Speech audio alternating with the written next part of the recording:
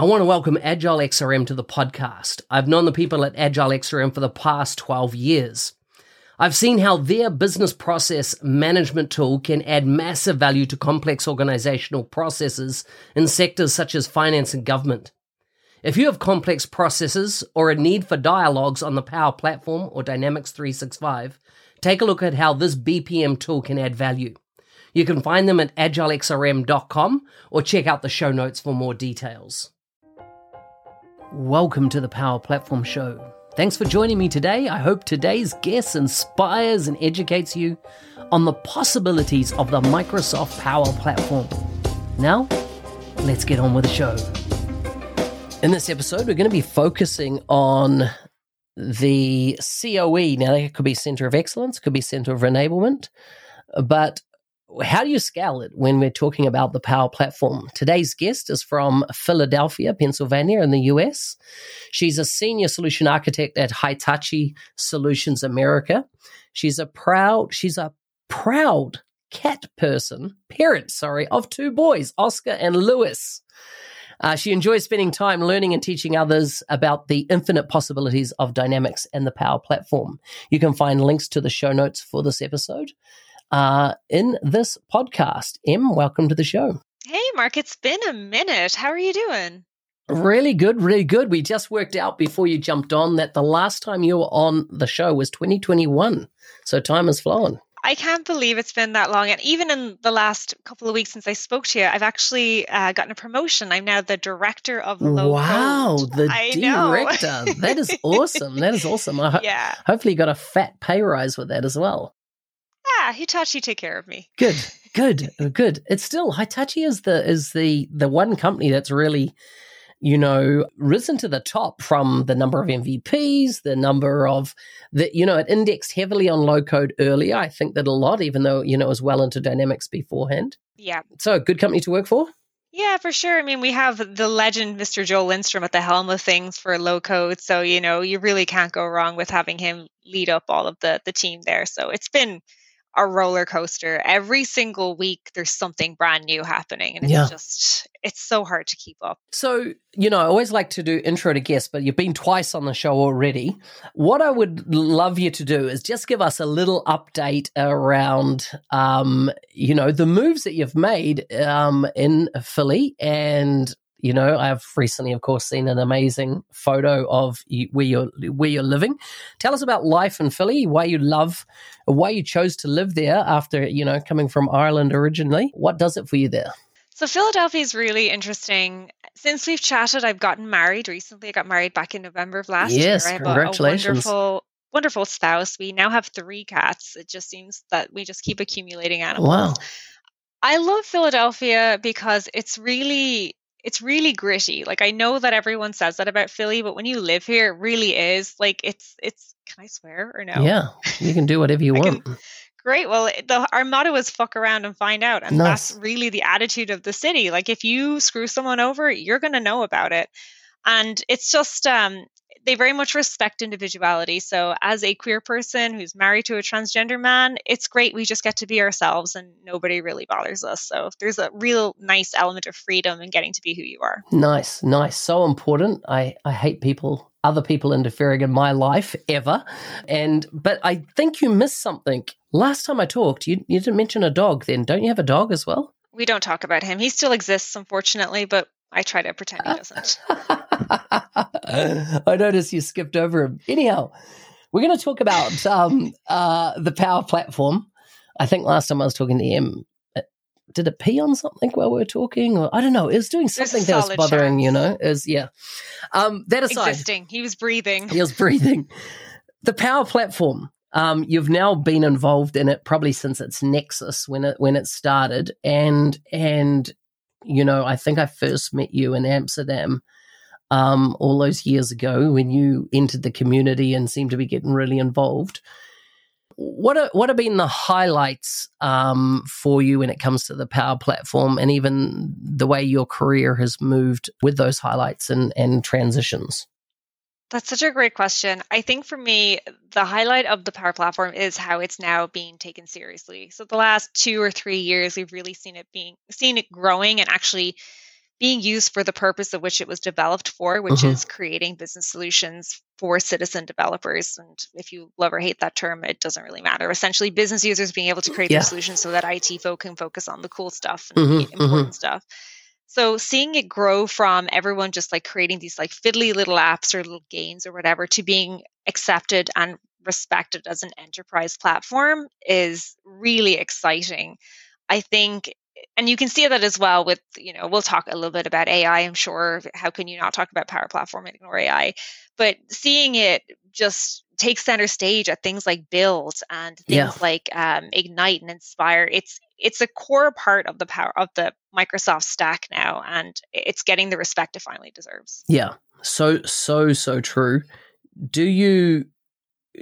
How do you handle a scenario? You go into a customer, and because you talk about the respect that it's deserved, but I still find I go into customers and they see the word low code, so they in their mind they go, "This is not an enterprise solution. We'll put it over here. Our developers will build our enterprise solutions inside the organization. We'll use other things like Pega, Blue Prism, Appian, any number of those other things in the app landscape, because a low-code platform, you couldn't run enterprise software on it. And I struggle with it, being that I've spent 20 years of my career in the space, and the Power Platform is the removal of the dynamics, right, part of the technology to enable us to build any type of solution. Across my career, built massive solutions on what we now call the Power Platform.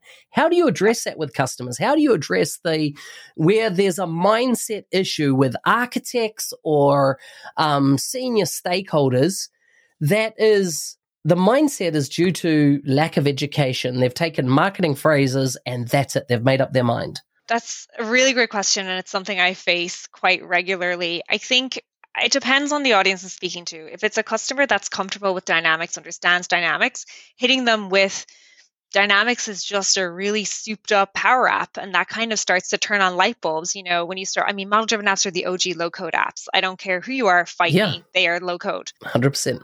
So when you start talking about that and being like, well, if they're not complex, how come you're running your entire sales org on top of this app? And then they go, oh, okay, that makes sense. Then a conversation is had. If the customer I'm speaking to has a large number of developers in-house, the conversation needs to change a little bit, because you have the issue of developers starting to either feel threatened or, like you said, they'll completely disregard the platform. Yeah. There's something to be said about the power of fusion development as well. So fusion development, for those who aren't familiar with this term, is the ability for pro devs and citizen devs or business users to come together to create a business solution.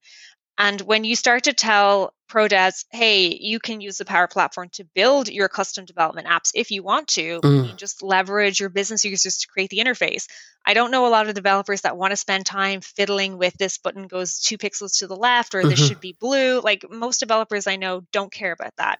They want to get to the logic and the complex things and the automation and all that kind of stuff. Yeah. So when I tell those types of developers, hey, you don't have to worry about that. Let your business users customize what the interface is going to look like. You get to do all the cool stuff, such as utilizing Azure as your backend and spinning up all of your resources. And I don't know what any of those words mean. I'm just saying things I've heard my colleague who does Fusion Dev say. Yeah. Do all those things and leave the boring stuff that you consider boring to the business users.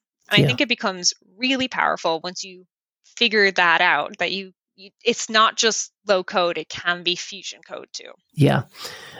What about talking to, I don't know, in your role, whether you come across those that are responsible for security? How do you set their minds at ease? So this is my area of expertise. I think if you were going to have a conversation about the Power Platform, it is incredibly negligent to not at least tackle the word governance.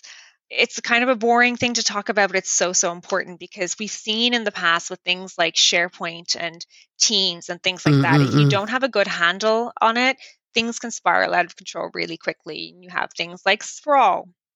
So it's really important that, and especially now with AI, and I'll get into that too in a second, it's really important that from a security standpoint, you're setting up the digital guardrails to ensure that when your business users are leveraging the platform and learning on the platform, that they're not putting the business at risk by accidentally tweeting out production data, like here are all of our cost prices for etc. Mm-hmm. So it's really important to ensure that the guardrails are put in place and having those conversations and putting security teams at ease. Like, hey, yeah, we can do these guardrails for you.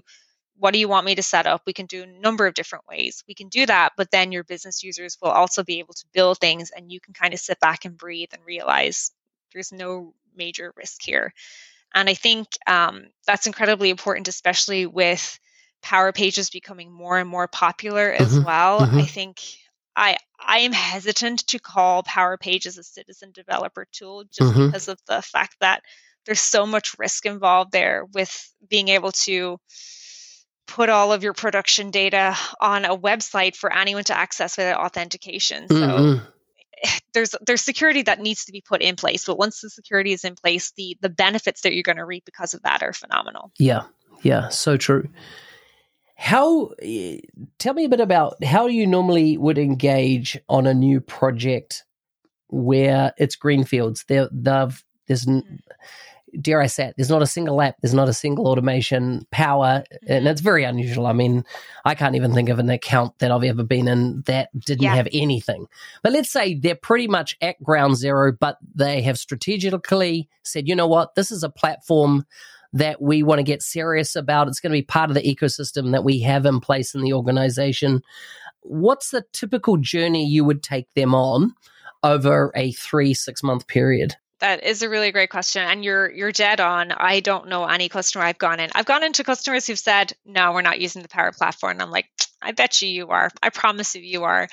But in these unicorn scenario where they're not, it's important to set up those digital guardrails and to have visibility and set yourself up for success. There's the crawl, walk, run approach, which I think we've all heard of, but it's really important to create your digital guardrails. And what I mean by digital guardrails, to get actually into the weeds, is things like environment strategy is really important. How do you want your makers to use the platform? How do you want them to develop? What does application lifecycle management look like for these different solutions? Because low code does not mean low complexity. And I think that's something a lot of people don't understand.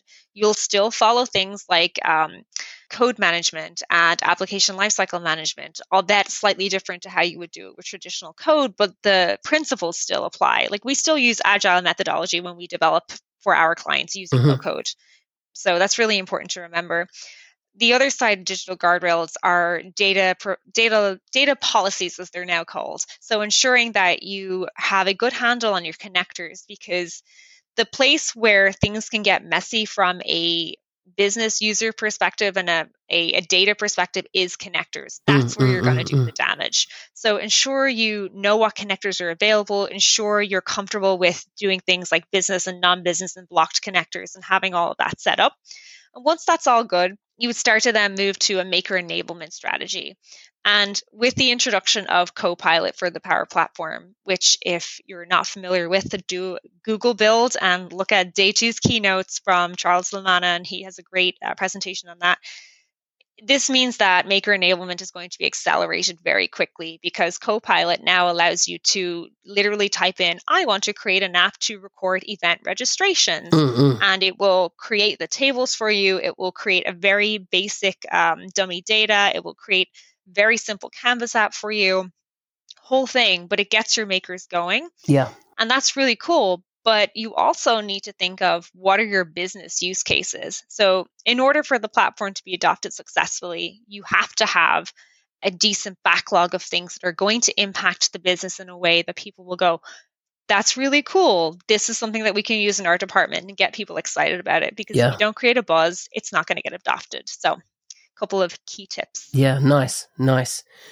You've mentioned AI a few times, and I'd be remiss not to talk about it in the concept of governance. What do you think? We know AI is going to permeate everything. I even something I've been discussing with colleagues is will there be a concept of low code, no code within 5 years? In other words, will it be you just tell AI and it will build?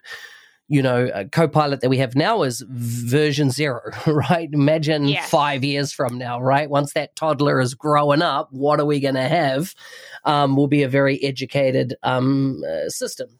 From a point of governance, what are your thoughts? A couple of things. First and foremost, the version of Copilot that we have right now, it is technically in preview and there are some issues with it.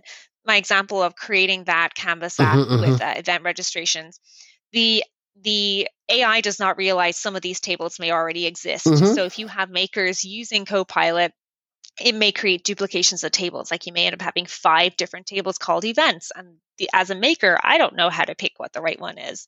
So hopefully they mitigate that in the future. But that's an issue with sprawl. So ensuring that you have Copilot only turned on in your trainer environment. It should never be turned on in production, 100%. ever, ever, ever.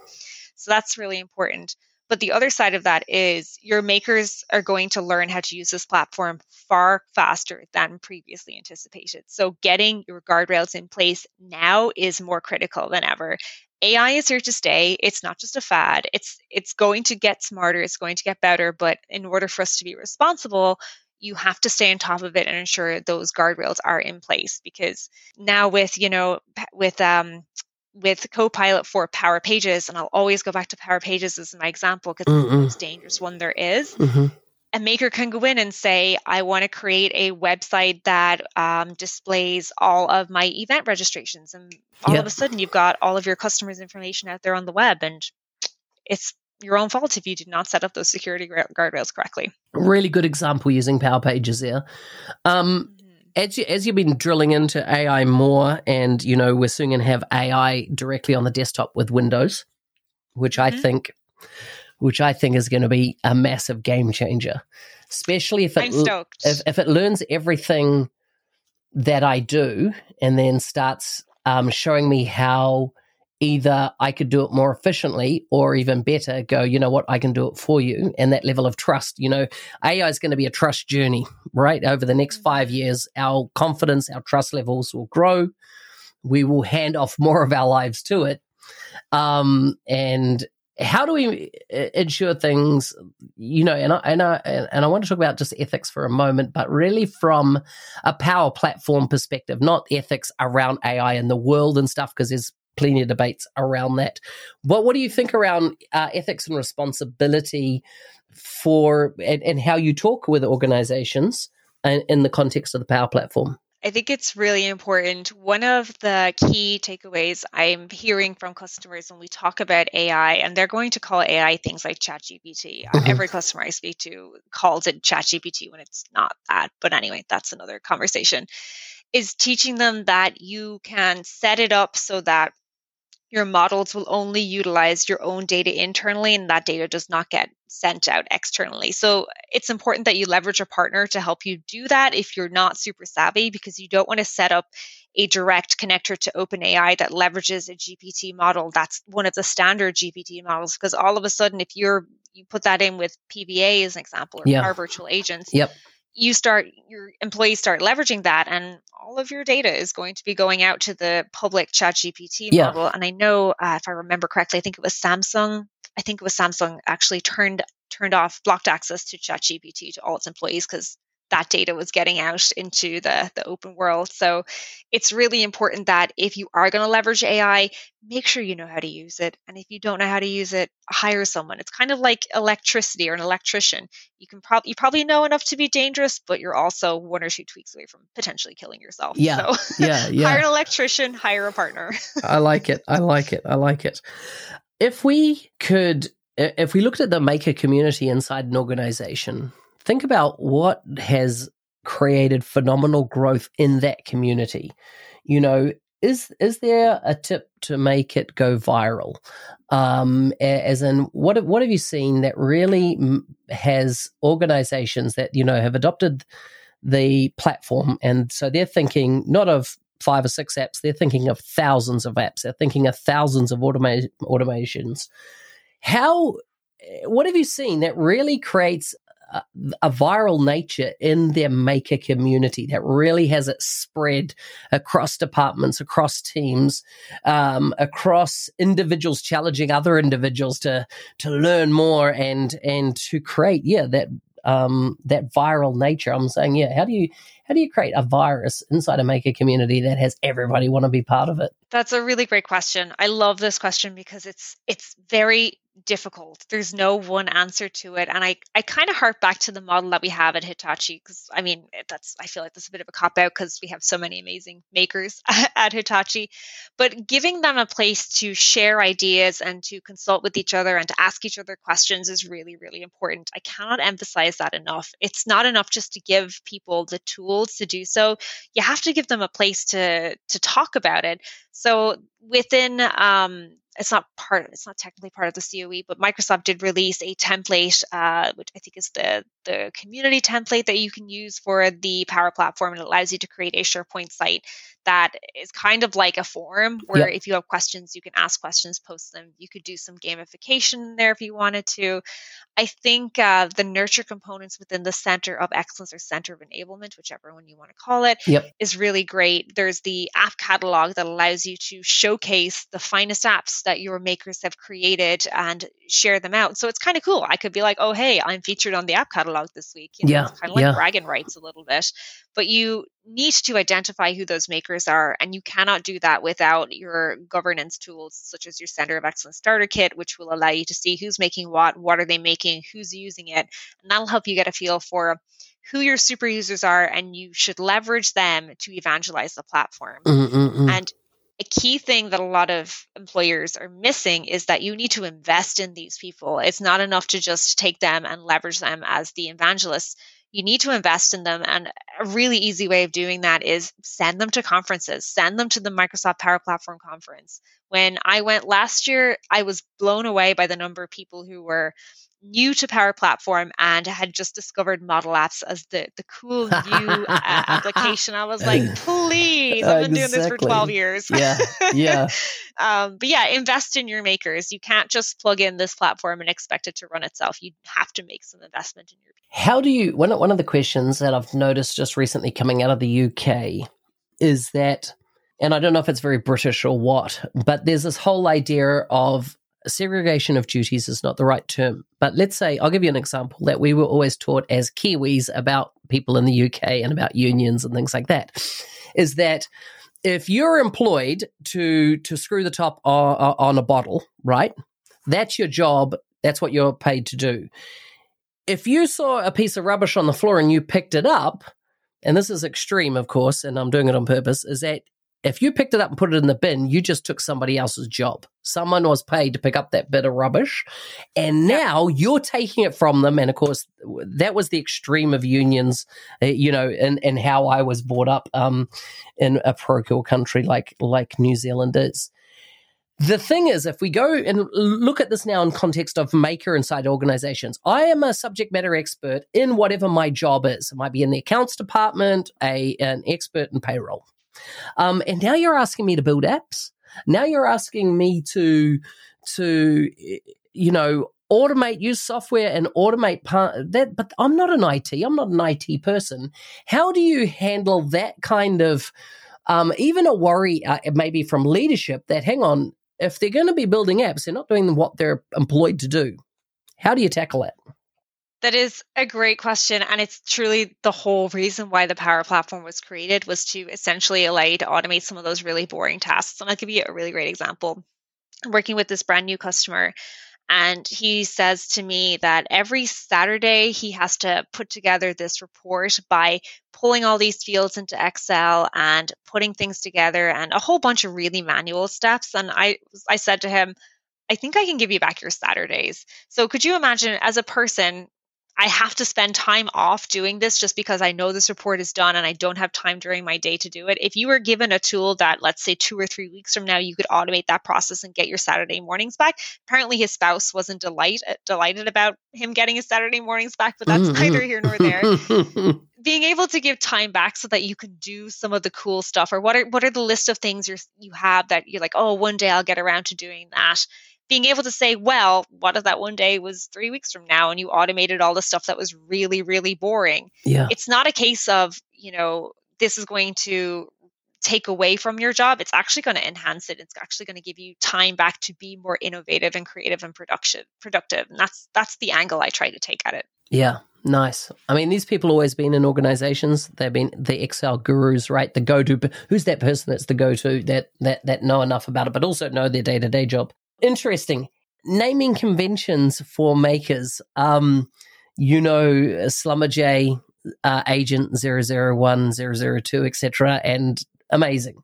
We've seen things like Power Rangers and things like that. Yeah. In creating that community environment, have you seen anything like, let's say, glue, stickiness, that kind of makes people feel a sense of pride as being part of this part of the company? Yeah, I have. There's a couple of things that kind of come to mind, and for some reason, I immediately almost think of like the MVP community that we're both really humbled and honored to be part of. I think is the phrase I'm legally bound to say. Yep. When you get that kind of recognition of, oh, hey, I did this cool thing, and somebody recognizes, like, yeah, actually, that is pretty cool, and they get to share that out. I think that's something that's really special.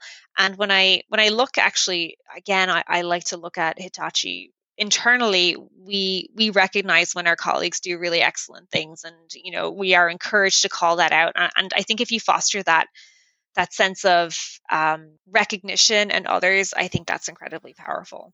Yeah. Awesome. And we're at time.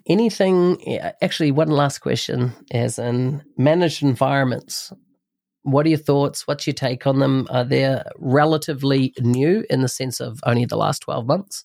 What are your thoughts, and how critically important are they in the enterprise? I'm not talking about smaller Power Platform deployments in the SMB, but particularly in the enterprise space where we're talking about thousands of staff potentially using apps and solutions with the Power Platform. What's your views? I think that they have a place, but they're not a silver bullet for governance. I worry a little bit that people are going to say, oh, cool, managed environments. Now that's going to make my governance plan so much easier. I'll just leverage them, and then I won't have to worry about data prevention policies or anything like that. So while I think they're a great step in the right direction and they can certainly be leveraged, I don't want people relying on them as their sole source of management.